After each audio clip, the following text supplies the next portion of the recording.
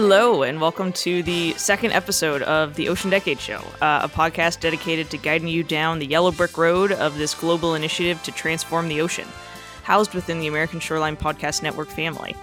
My name is Taylor Gills, and I'm your host and tour guide on our adventure through the Ocean Decade.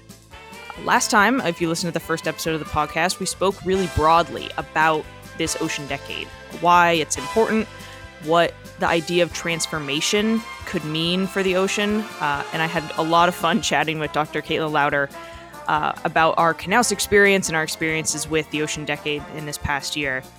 Today we're going to be a little bit more rubber hits the road, talking about the birth of the Ocean Decade. So what happened between that UN General Assembly proclamation of the Ocean Decade in 2017 and now in 2021. Now, a little over a bit into the decade, we're now in it. And how the Intergovernmental Oceanographic Commission, the IOC, that's your major acronym of the podcast, so remember that, made this proclamation a reality. And I'm really lucky today to be with one of the people who made this decade possible, who brought this grand idea into reality, and that's Alison Clausen, a program specialist in the Marine Policy and Regional Coordination section at the IOC. Welcome, Alison. Thank you for joining me today and being on the second episode. Thank you, Taylor, and it's a real pleasure to be here with you today. It's so fantastic to have someone, from the belly of the Ocean Decade beast here at the start. And so can you first tell me a little bit about yourself and your background? We've been working together, for some months now, and I don't know a lot about you with this virtual world, about yourself, and then about a little bit more about what this IOC is. It's this big kind of global UN thing. So it's not very, to people on the ground, it's like, what is this thing? What does it do? What does it mean? It's a very good question. Yep, I'll definitely try and break that down for you. But first of all, a quick introduction. So Alison Clausen, as you said, I've been with the IOC for just over a year now. I'm a specialist in climate change adaptation, marine policy, and work really at that interface of working with funders and resource providers and scientists and policymakers to make sure that science is funded, implemented, the knowledge is generated, and then it's actually used for policy and decision making and management. And I would say my road to the IOC, good question. It's been somewhat twisty and winding, but I started as all the best roads are. Indeed. I'm actually Australian, so lived and worked in Australia for quite some time, and then moved to Hanoi in Vietnam, where I was actually based for around 6 years, working with different UN agencies in the Asian Development Bank, and got a really first-hand experience of climate change adaptation needs, coastal and urban resilience, as well as some of the real challenges that come with very quick and sometimes unplanned economic development.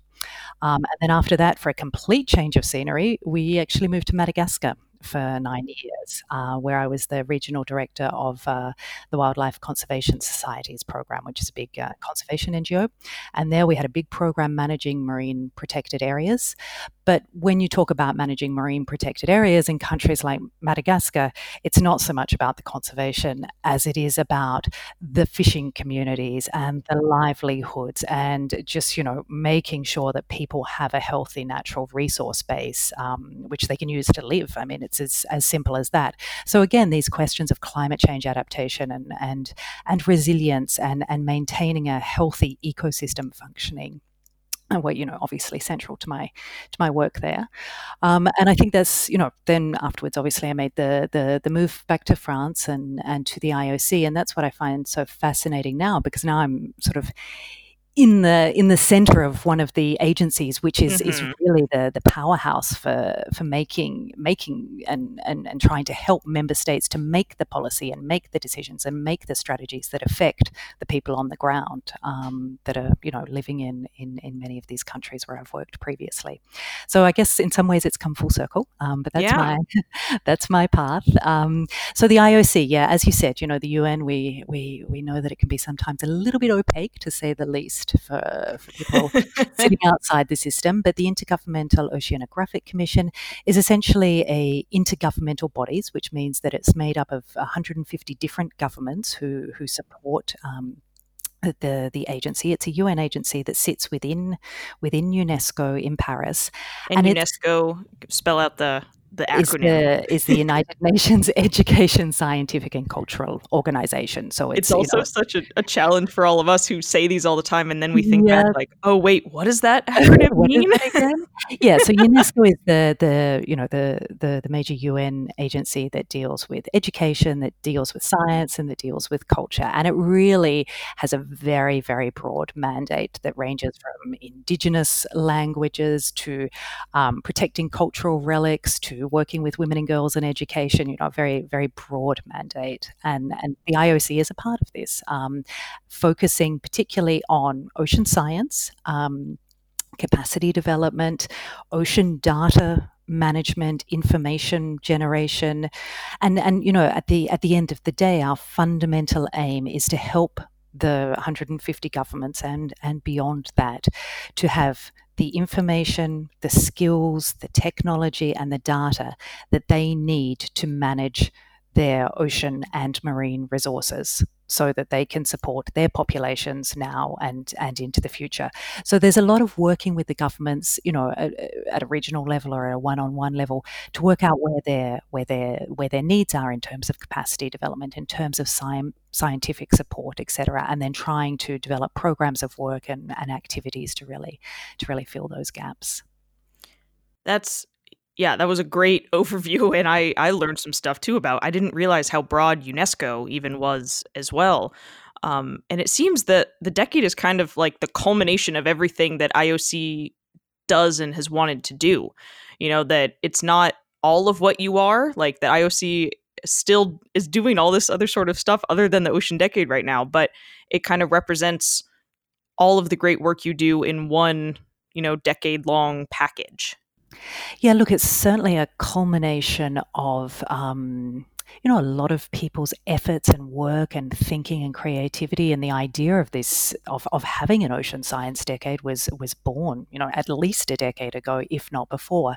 And it really came about from this recognition, both within IOC and then sort of building out through member states and partners, that first of all, that the ocean is going to be central to the future of our planet. I mean, that I think there's pretty good understanding of that now, and pretty good acceptance of that. But the real added value, I guess, that IOC brought to this debate was that, yes, the ocean is going to be central, but it can't fully play its role until we know more about it. And so we really need to generate additional missing knowledge, and secondly, better use the knowledge that we have so that the ocean can really play this central role in a healthy and resilient future for humanity. Yeah, exactly. It's a two-part kind of thing, is that I kind of think of the decade as, we have the picture of what we want it to look like.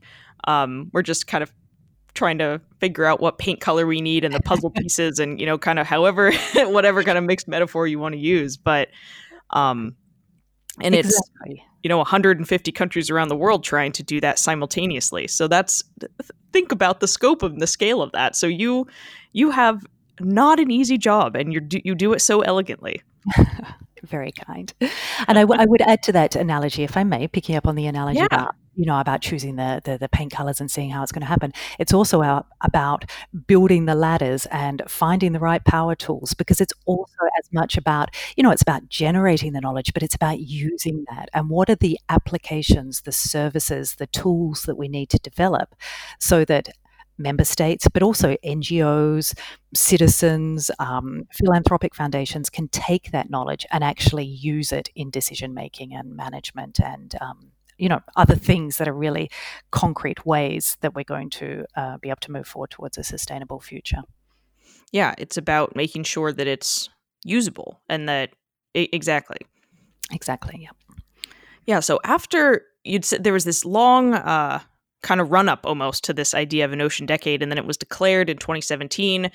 And then what is the first thing that the IOC did? I know you weren't there for that part of it, but in this planning process, how did the IOC approach it and approach this kind of big idea? Well, we had to break it down, right? Because Yeah. it is a big idea. I mean, it's almost too big Yeah. sometimes. And so there was a lot of fundamental questions that were asked. And these were, first of all, who needs to be involved in this? Who should be some of the people that need to help shape this decade? Who's it for? At the end of the day.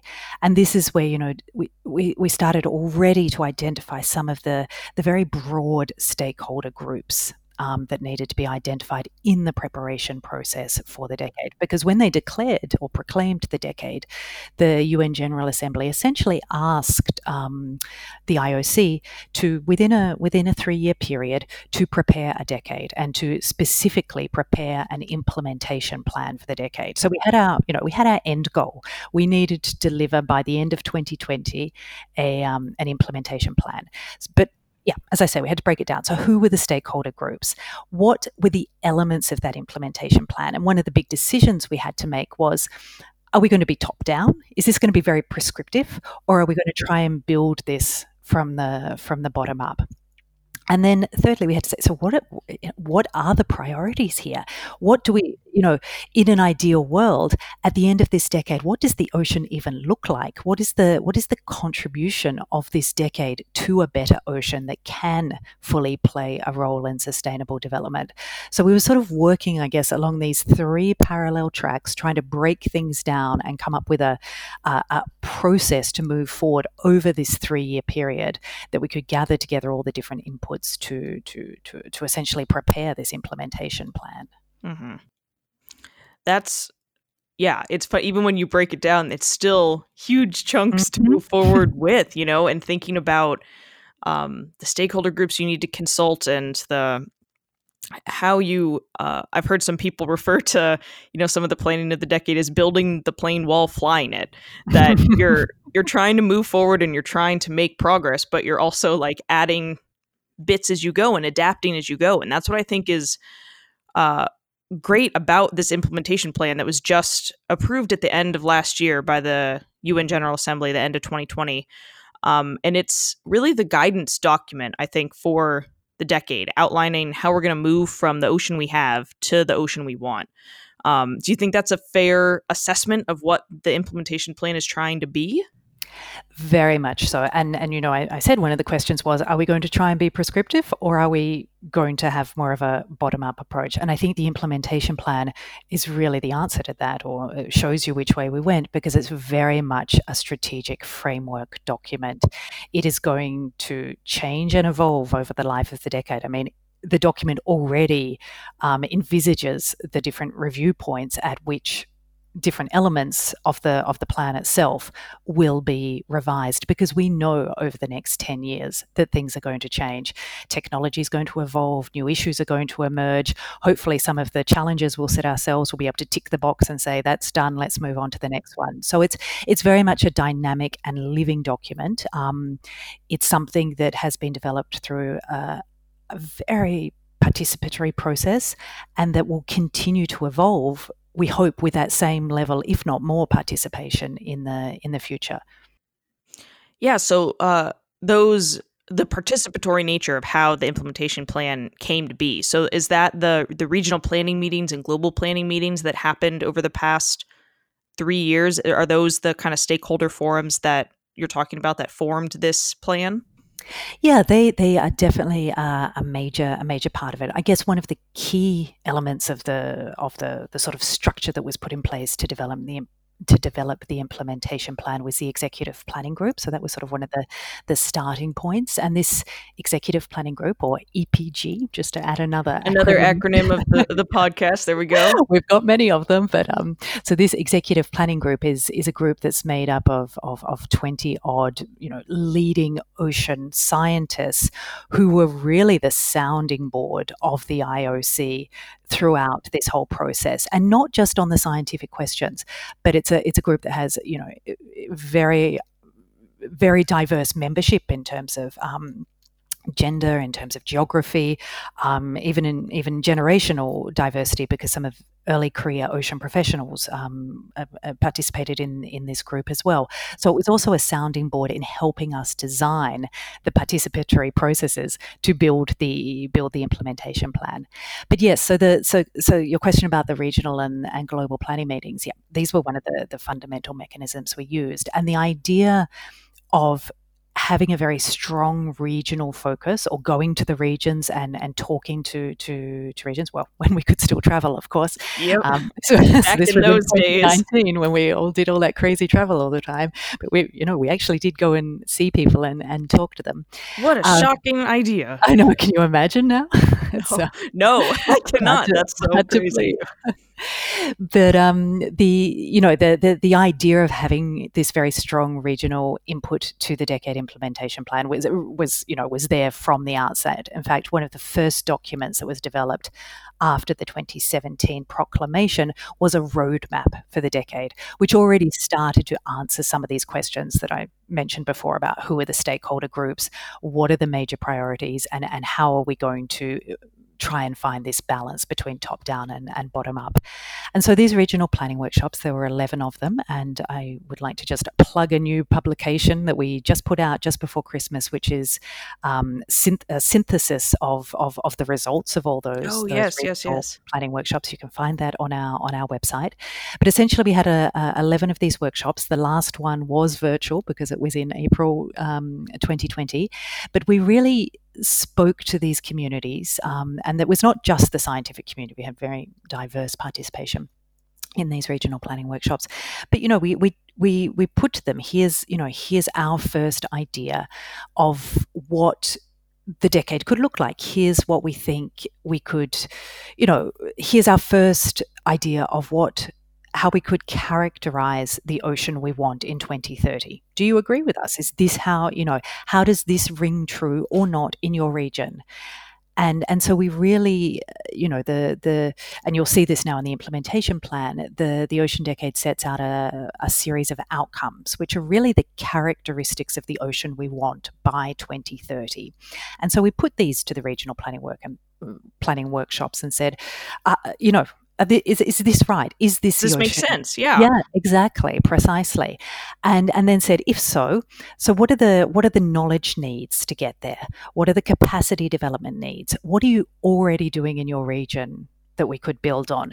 What are the new partnerships that we need, or what partnerships already exist? And we started to get this really clear picture, I would guess, of both regional needs, which are quite specific in some cases, but as well as some of the cross-cutting themes that were common around the globe. And that was, fascinating, and something that really helped us build the implementation plan and the different elements that are now contained in the document. Yeah, I think that probably was fascinating. That you're in the Indian Ocean, and then you're talking about the Antarctic, and you're talking about the Atlantic, and they all are bringing up similar issues, and that you're realizing, this is something that we need to focus on. But what I think is the great approach that I could kind of glean out of all of that was that you gave people something to respond to, because the decade is so abstract. That's been the challenge that I've faced in some of my work over this past year, is getting people to think beyond 2-year funding cycles or 5-year funding cycles and all that. And it's like, what do we need, for your industry, your specialty, your, group, your region? Where do you want to be? And having them think that abstractly outside the box is not easy. It's not easy to get people to think that big sometimes. And so I think that having these outcomes and these different things for people to respond to, it's much easier for people to say, yeah, I like that, or no, I really hate that, and this is why. Yeah, no, I think you're right, and it was, and it was it wasn't only useful and in getting people engaged and so on, but we got really tangible feedback, and I'd like to give you one example of that. Yeah, so when we please. went out to these regional planning workshops, the first 10 of them anyway, we had 6 outcomes. And we kept getting all this feedback saying, what you've got is fantastic. You're talking about a clean ocean, a healthy and resilient ocean, a safe ocean, predicted ocean, a transparent and accessible ocean. But what about the role of the ocean in inspiring and engaging, and the role of Indigenous knowledge, and the role of the arts and the humanities, and the role of underwater cultural heritage? And we, in different forms, we were getting this message back, which is why in the implementation plan, there are 7 outcomes. Mm-hmm. And the 7th outcome is around an inspiring and engaging ocean. So it's just as an example, those regional workshops really did help shape not only the 6 outcomes that we'd already been thinking about, but even more fundamentally than that, by adding a whole new dimension to the way the decade now defines the ocean we want in 2030. Yeah, I remember when the 7th outcome had come out, and it really hit in my mind because it made me realize, like, oh, they get it. And they're really listening to people and thinking. And because the science challenges, we can, people who are in ocean sciences and who have a general knowledge of these sorts of things think like, okay, yeah, we want the ocean to be clean. We want it to be healthy, predicted. But inspiring and engaging, that really captures, I think, the transformative nature that this decade is trying to do, that you're really thinking beyond the science we need and thinking about the ocean that we want and what are the characteristics of what that looks like.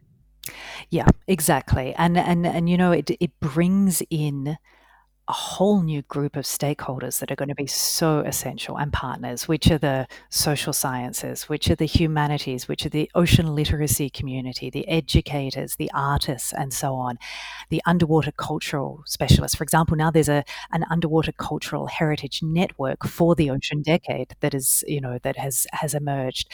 And so that element of the importance of having an inspiring and engaging ocean in our minds, it was always there, but it wasn't explicit in the way that the decade was presented. And by making it explicit, we've opened the door to a whole new set of partners and actors. And it also really, I think you struck it very well with one of the key words of the decade, is transformative. It really helps keep at the forefront of everybody's mind the fact that this is not science for science sake. This is science for sustainable development. This is science for the ocean we want and the ocean we need to be able to, again, underpin a healthy and resilient future for all generations on the planet. Exactly. The American Shoreline Podcast Network and CoastalNewsToday.com are brought to you by LJA Engineering. With 28 offices along the Gulf Coast, the folks at LJA Engineering are at the top of the craft in the areas of coastal restoration, coastal infrastructure, rivers and channels, numerical modeling, disaster recovery, and design and construction oversight. Be sure to check out their brand new Coastal Resilience Department, headed up by ASPN's own Peter Ravella. Find them at LJA.com. Be sure to subscribe to the Coastal News Today Daily Blast newsletter at coastalnewstoday.com for daily updates on the events and news that shape the coastal discussion. Want to support the discussion and promote your company? We have sponsorship packages available now. Email me to learn more at chloe@coastalnewstoday.com. That's CHLOE@coastalnewstoday.com. Hope to hear from you and enjoy the show. So we've been kind of dancing around these outcomes, and I want to talk a little bit about the challenges too. But so can we go through and exactly lay out what are these 7 outcomes, and then and then get into kind of the 10 challenges and how they're different and what they're meant to do within the implementation plan and within the decade overall? Yep, sure. So the outcomes, again, these are really statements, and they're not definitive statements, but they're our best attempt at documenting what we heard over the last 3 years about the characteristics of the ocean we want in 2030. And again, these characteristics of the ocean we want will probably merge and adapt and evolve over time, because humanity's desires for the future also, evolve and adapt over time in response to changing social, economic, political context. So it should really be seen as a snapshot in time. But anyway, saying that the 7 outcomes, what are they? A clean ocean. So an ocean where pollution, whether it's land-based, whether it's sea-based, whether it's carbon dioxide, is understood, is managed, is controlled. A healthy and resilient ocean, so focusing on the ecosystems in the ocean, and again, looking right from the coast to the open ocean to the deep ocean floor. A productive ocean, and this is, of course, around ensuring that fisheries are undertaken in a sustainable way, whether they're small-scale fisheries, industrial fisheries, etc. Also aquaculture, but it's also looking at different elements of a sustainable ocean economy. So renewable energy, for example, tourism. How can the ocean be a productive part of a future sustainable economy? A safe ocean, so one where extreme weather events are able to be predicted in advance, so that people people in coastal communities are resilient and able to prepare for hazards. And linked to that, a predicted ocean. So we just have more information, both in the short term for extreme weather events or climatic events, but also in the long term and climate change. And not only is what is that going to do to the ocean, but how can the ocean help us combat climate change. Accessible ocean. Now, this is one that engendered a lot of debate as well. And I remember the name change and the name change, and was it right? And so it was initially a transparent and accessible ocean. And the idea of transparency in this sense was not clear water, which is more linked to a clean ocean, I guess, but it was more about transparency in terms of access to information and data and so on.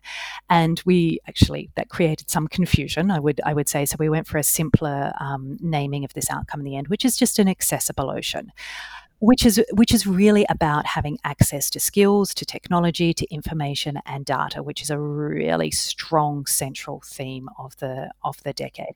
But it is also not in a secondary time, in a complementary way. It's about just physical accessibility to the ocean as well, right? It's just having that capacity and to be able to access the ocean and its resources and so on. And that's particularly important when we talk about landlocked developing countries, which are one of the priority groups, if you like, of the Ocean Decade. That landlocked countries are affected by the ocean in terms of every day, precisely in terms of weather that affects crops, that affects food security. So also trying to find ways in which we can interest and engage landlocked countries, and particularly landlocked developing countries, in debate and questions about the ocean. So that also comes into that accessible ocean.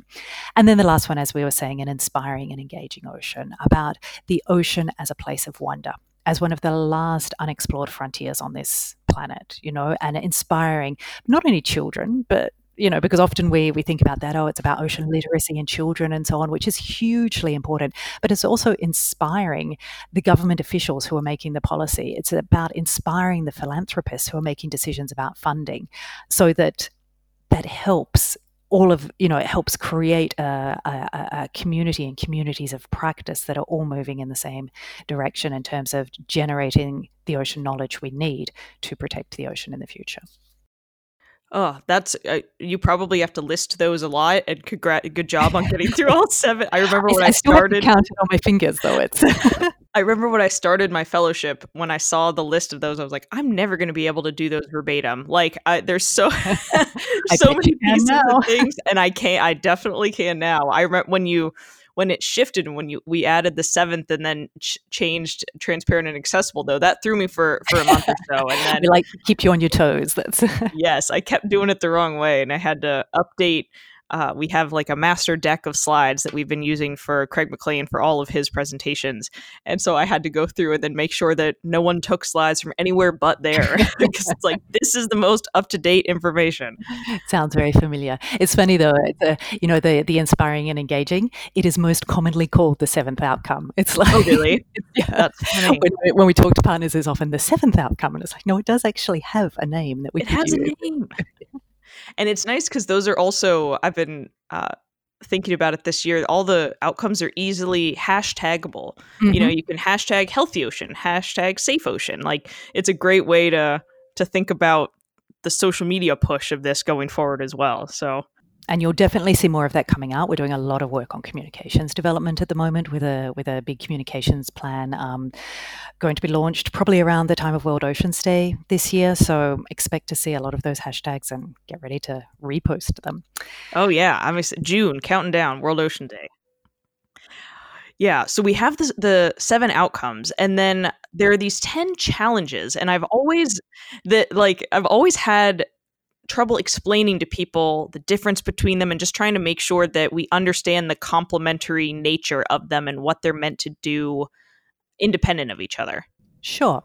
So it comes back to one of the points I think you were making at the beginning about the decade being so big that it's also sort of hard to know sometimes where the entry point is, right? Yeah. It's just okay, fine. You're telling us this is the ocean we want. We agree. We all, fine. We adhere to the vision.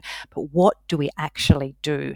And so the 10 challenges, and they were also added relatively late in the piece. They were added, I think, between the zero draft and the first draft of the implementation plan. Okay. So is that early 2020 or late 2019? Or? It would have been early 2020. Early 2020. It would have been earlier last year, and it was really in response again to what we were hearing through the regional planning workshops and the other forums and discussions we were having, that this is too abstract. And people were saying to me, and I remember being at a workshop in Nairobi, and somebody came and said, "Look, I work on sustainable fisheries, and I love the idea, but I have no idea how you want me to engage in the decade." And it was like, oh, okay, we really need to think about this. So we maintain the outcomes. That's aspirational. That's where we want to be.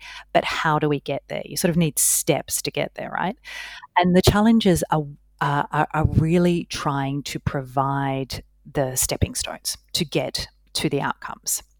So maybe to take a couple of steps even back from that, and this comes back to the idea of the implementation plan being a framework. The implementation plan does not aim, does not want to say exactly what projects or programs or activities or initiatives are going to be undertaken over the course of the decade.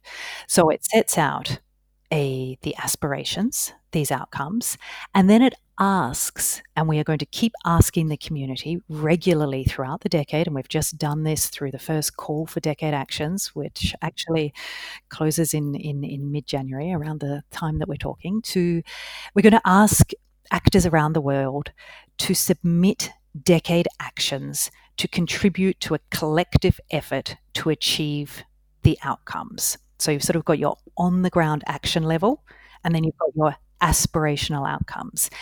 And the challenges are the roadmap or the street directory between the two. To connect the call for actions, and it's to kind of show people how they get from those to the outcomes. Exactly. So the idea is that the actions that people are putting in are organized around the challenges. You can almost think of the challenges are the most immediate and pressing needs for ocean science if we're going to be able to achieve the outcomes. Okay.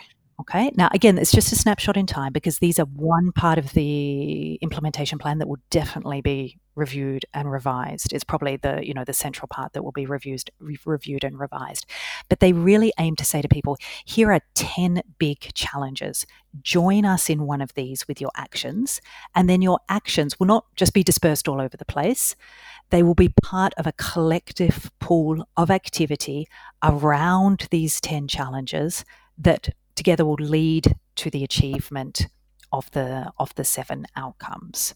So it's sort of like they're the road to get from this huge, massive actions that's going to be taken all around the world by all types of different partners, organizing those into these bins, precisely. Yep.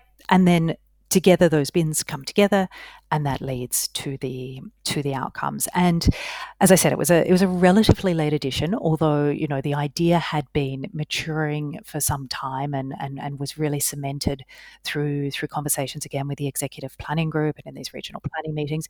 And I would say it's been really well accepted. People really get it, because even if they don't read the outcomes or they don't think about the mission and the vision and everything else, there are 10 challenges. They've got icons. It's very clear to see where, as a private sector partner or as a philanthropist or as an NGO, where you might fit into one or more of these challenges, and therefore what your place in the Ocean Decade is. Yeah, and I've seen the complementary nature of the 10 challenges and the 7 outcomes, because they hit people in different places. Like you said, that people have to figure out how to come into the decade. And I've been working with some stakeholders this year where the outcomes really connect with them. They get that really abstract nature. They can work out the steps themselves, to get there. But some people really need those challenges as like, yes, this is a box I can tick and something that I can say, I'm working towards this. And it's a little more specific. And so I really think that the dual nature of those is going to help decade progress, especially in this first year, in helping people jump on the train. We're using so many so many metaphors this episode, but it helps people understand. It helps me understand the decade. It helps me explain the decade. Yeah, no, you're right. And going into a bit of detail about what these challenges actually are, it's even a way of sort of bringing in, I guess, again, not only bringing in different communities, but forcing connections between different communities, which is another key thing that we want to achieve through the framework that the decade provides, and particularly connecting the generators of knowledge to the users of knowledge. That's one of the key things we say we're going to do. So the challenges aim to do that by, there are 10 of them. And they're divided, there are different types of challenges, if you like. The first 5 are really around knowledge and solutions. So they're things we need to figure out. Exactly. We need to figure out, but then we need to use what we figured out to develop solutions. So we really try and focus again both on the generation of knowledge and the use of the knowledge. So these first 5 are around, and again I'm going to count this out on my fingers to make sure I get them all. I'll go with you. Okay, so the first one is around pollution. Again, land-based, sea-based pollution, and it's measures to either reduce pollution at the source, reduce the effects of pollution, mitigate the impact of pollution that has already happened, but knowledge and solutions. The second one is about multiple ocean stresses and the ways in which we can protect, restore, manage ecosystems that are affected by multiple stresses, whether that be climate change, whether it be over-extraction. What we're seeing is that, of course, ecosystems are not just subject to one threat; they're subject to unique cocktails of threats depending on where they are. So, how can you look at these multiple ocean stresses together? The next one's around food security, and looking at knowledge and solutions with links to innovation and technology around aquaculture, around fisheries, and really, trying to put some science and some solutions around how is the ocean going to feed the world's population in coming years.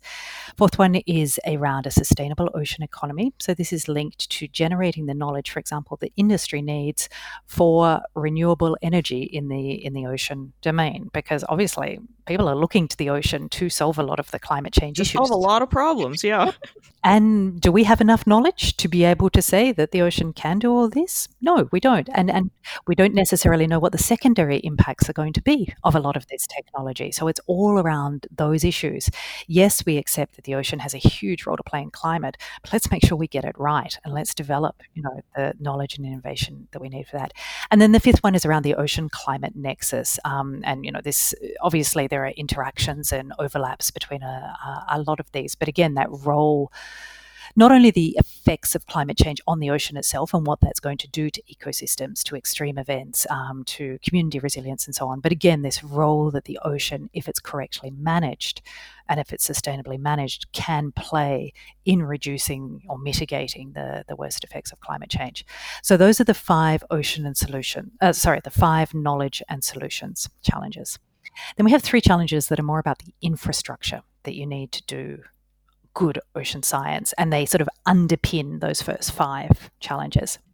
This is about a sustained and comprehensive global ocean observing system. And obviously there's already been massive investments in past decades into ocean observation systems, but there are still problems of sustainability in terms of financing, in terms of maintaining infrastructure. There are still gaps in terms of capacity. There are still gaps in terms of making sure that the observations are used for decision making, and there are still some geographical gaps. So there are still some really big challenges that exist in ocean observations. The next challenge in this batch is about multi-hazard early warning systems and community resilience mechanisms, and so important for coastal communities, particularly in small island developing states, least developed countries, is only going to become more important. So it's making sure the right infrastructure and skills are in place for that. And then the third one in this sort of batch is around a digital representation of the ocean. So this is about data and information. And there's so much ocean and data information out there. We hope that there will be masses more developed throughout the ocean decade. How do you make that accessible? How do you make that interoperable? How do you make it able to talk to each other and be used? And so the Ocean Decade envisages this digital ecosystem of interoperable parts, which essentially means that it sounds like an action movie, like an action movie. I loved writing those bits of the implementation. Creating an ecosystem. But essentially what it means is that we're not talking about some massive computer sitting somewhere holding all the world's ocean data. What we're talking about is putting policies and technical rules and networks and, even getting people to talk to each other, so that as a scientist in a German research institute is developing a data portal around salinity data, that data portal can talk to another data portal that's being developed by a social scientist sitting in the Pacific somewhere that is measuring, fish catch and fish take in a marine protected area. So it's about having systems that are talking to each other, and it's about getting people to agree to some basic principles of open data, data sharing, data accessibility. Okay, so it's a very long explanation, but there are 10 challenges, so it takes some time. We've got the first 5, we've got the second 3 that are about the infrastructure, and they've got 2 more that are really foundational. And they, again, lots of overlap. They feed into all of the others. The first of these is about capacity development. It's about making sure that there is equitable and open access to skills, to technology, to data, no matter who you are, where you are, what generation you're from. So it's really, we call this the capacity development one. And then the final one is actually really linked, it's transversal, cross-cutting, but it's really linked to the 7th outcome, as we were talking about before. And it's about behavior change. It's about what are the actions that we need to carry out through the decade to engage, to incite behavior change, to educate, to raise awareness, and really ensure that we see this step change in the way that humanity looks at the ocean, the way that humanity respects the ocean, uses the ocean. And this particular challenge also really highlights the importance of, non-classical scientific knowledge systems, so Indigenous and local knowledge systems, different ways of interpreting and visualizing the ocean and how they can be combined with scientific data sets to give a much fuller picture of the different values of the ocean. So that's it. That's our 10 challenges. Woo-hoo! And throughout the decade, there'll be calls for actions coming out in relation to the different challenges. So people will be specifically for the challenges. Oh, okay. Exactly. Yeah. So and some of these might have geographical focuses on them as well. So you might, get something. Put a spotlight on the Atlantic, put a spotlight Precisely. on the Pacific. Yeah. Yeah. And this will, we'll start to get a picture of where the gaps are. And we'll start to get an idea of also the partners who may be able to provide resources for some of this, so that we can really target calls for decade actions around some of these challenges. And we will also be progressively rolling out this year, the Global Stakeholder Forum, which is the main, I guess, online, hybrid, in-person infrastructure that will connect communities throughout the decade. And we will be curating, managing, establishing communities of practice around these decade challenges, so that as people are looking for ideas or funding or partners or training, they've got an entry point through those. They have somewhere to start. Challenges. Yeah. Exactly. That's right. Yeah, a global community of practice. It's crazy that the creation of the framework of the decade and the implementation plan and all these pieces that go with it are progressing the decade outcomes and challenges too. That the work that it's happening to help it be created, I think, will also help bring these things forward. It's true, and I got a really, as I mentioned, this first call for decade actions, which actually is very open because we're still trying to get a sense of the landscape is going to close soon. So I've had lots and lots of emails of people, asking last minute questions and so on. But I got a really nice email yesterday. I won't name from who, although if he's listening, he'll recognize himself. Who basically said, as stressful as this process is of trying to submit something, even the very process that we've gone through over the last 2 or 3 months has created links within our community that never existed before and forced us to already be talking to different partners and groups and creating new ideas. So if we're already having that effect, then I'm thrilled, because that's what the decade is about at the end of the day. It's about creating that convening framework and getting the knowledge from the scientists to the people who need to use it.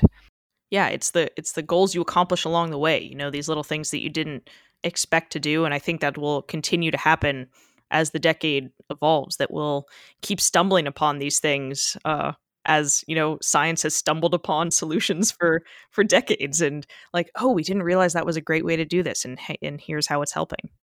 Exactly, and hence your analogy from before about building the plane as we're flying it. It'll be a big, beautiful plane as we're building it. But it's true, we're adapting and pivoting, which is a word I guess we've all used a lot this year. But we're adapting and evolving as we go and trying to respond as much as possible to what we're hearing from the community as well. Yeah, that's it's so exciting that all this is happening. So it seems quickly, but I know there's been so much work that's gone into it since the proclamation and even before. And I think we've touched on this with some of our discussion thus far, but what do you personally find most exciting about the decade? What do you love? Why do you love working on it? It's really that possibility of seeing science being used to achieve tangible action on the ground. Because this is what I saw, and so much from the time I was in Vietnam and in Madagascar as well, that there was such a disconnect between the amazing scientific knowledge that's being generated and the actual decisions that are being made on the ground, whether it's by marine protected area managers or governments, or, they just...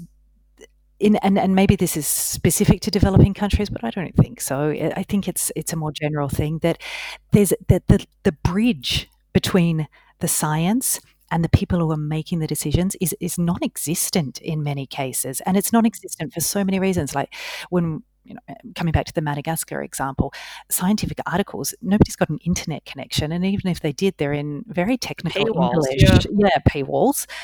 It's in an English which is incomprehensible in a French-speaking country with low levels of education and so on, and it's just there's no filtering down of that science to where it's needed. And not only that, but the communities on the ground and the MPA managers on the ground have no way of telling the scientists what knowledge they need. And so often, there's this mismatch between the science that's being done with all this resources being put into it and the actual information that people need to make decisions that will it's not useful. Yeah, precisely. And to me, the ability to build that bridge between the two is just, is so essential. And I find that fascinating, to be able to engage those different communities who are talking, both in a linguistic sense, but also in a sort of a technical sense, who are talking such different languages, but to get the right information into the right hands so that decisions can actually be made that can make a difference. Because if not, we're in pretty bad shape for the next 10 years, I would say. Yeah, and having those people there at the beginning to let you know like what they need, so that we don't just do science that sits in a drawer, sits on a shelf, and that it's influenced by the users every step of the way. And I think that's a great idea for what the Ocean Decade can and should be, beyond the outcomes and the challenges. Like if you're thinking really basically about what it can do and what we need to transform, that's a great example of what it can be. Exactly. Yep. And we need people to buy into that, and we need people on both ends of that spectrum to be active partners. Meet in the middle, yeah. Yep, precisely. Oh, Allison, thank you so much for joining me this morning. This was a fantastic morning, afternoon, evening. We're global here on the Ocean Decade Show. So where can people go to learn more? It's oceandecade.org. That's the website for all things Ocean Decade. That is correct. We'll have a new website actually rolling out over the next few months, probably with the same address though. So bookmark that address. The website that is up there now is more the website that was there for the preparation phase. So you'll see, as I say, you'll see new things rolling out in coming months. Follow us on social media as well. We're on all the social media platforms. There'll be some new Ocean Decade specific social media handles coming out soon, which if you follow the hashtag Ocean Decade, you will find very soon. On the website, you can subscribe to our newsletter, of course, that we try and get out every 2 months.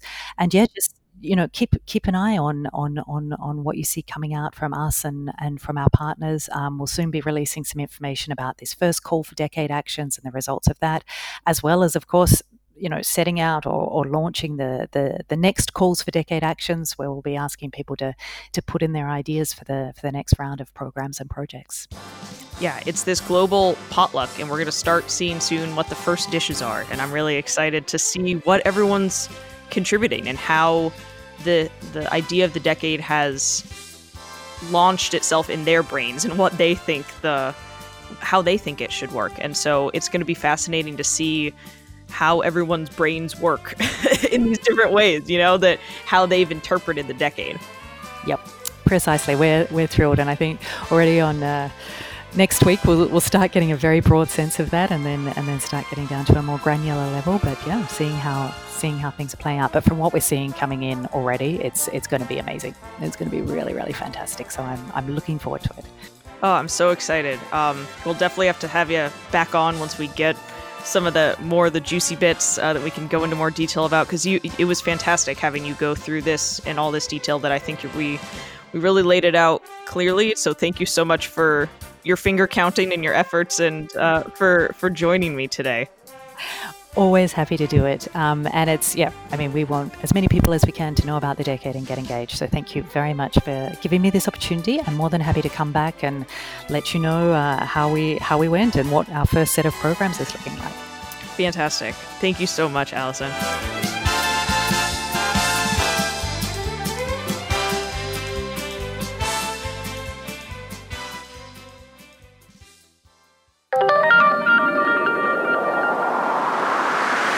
From the bottom of the Marianas Trench, this is ASPN, the American Shoreline Podcast Network. News for the pelagic-minded.